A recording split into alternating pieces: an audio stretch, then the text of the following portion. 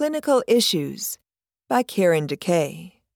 Personal Fragrances in the Perioperative Setting. Question: We have one team member who wears an excessive amount of cologne daily. Are there any recommendations regarding the use of personal fragrances in the perioperative setting? Answer: There is no current guidance in the AORN, Guideline for Surgical Attire, and there was no evidence found in the literature on the use of fragrances in the perioperative environment. However, in a phone survey of more than 2,000 people in the United States, 30.5% of respondents reported that they found scented products on others irritating.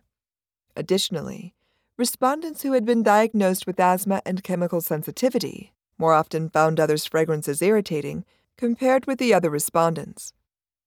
Allergy symptoms from fragrance sensitivity can include headaches, nausea, watery red and itchy eyes, sneezing, and contact dermatitis. Some individuals may experience wheezing, tightness in the chest, or other exacerbations of asthma.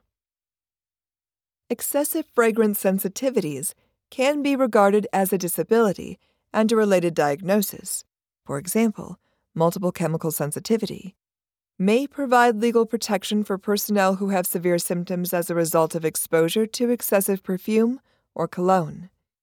Employers should take fragrance sensitivity complaints seriously and ensure reasonable modifications are made. To prevent unwanted outcomes from fragrance sensitivity, personnel may need to remove, block, or avoid the offending fragrance. Some facilities have implemented policies that mandate a fragrance-free workplace.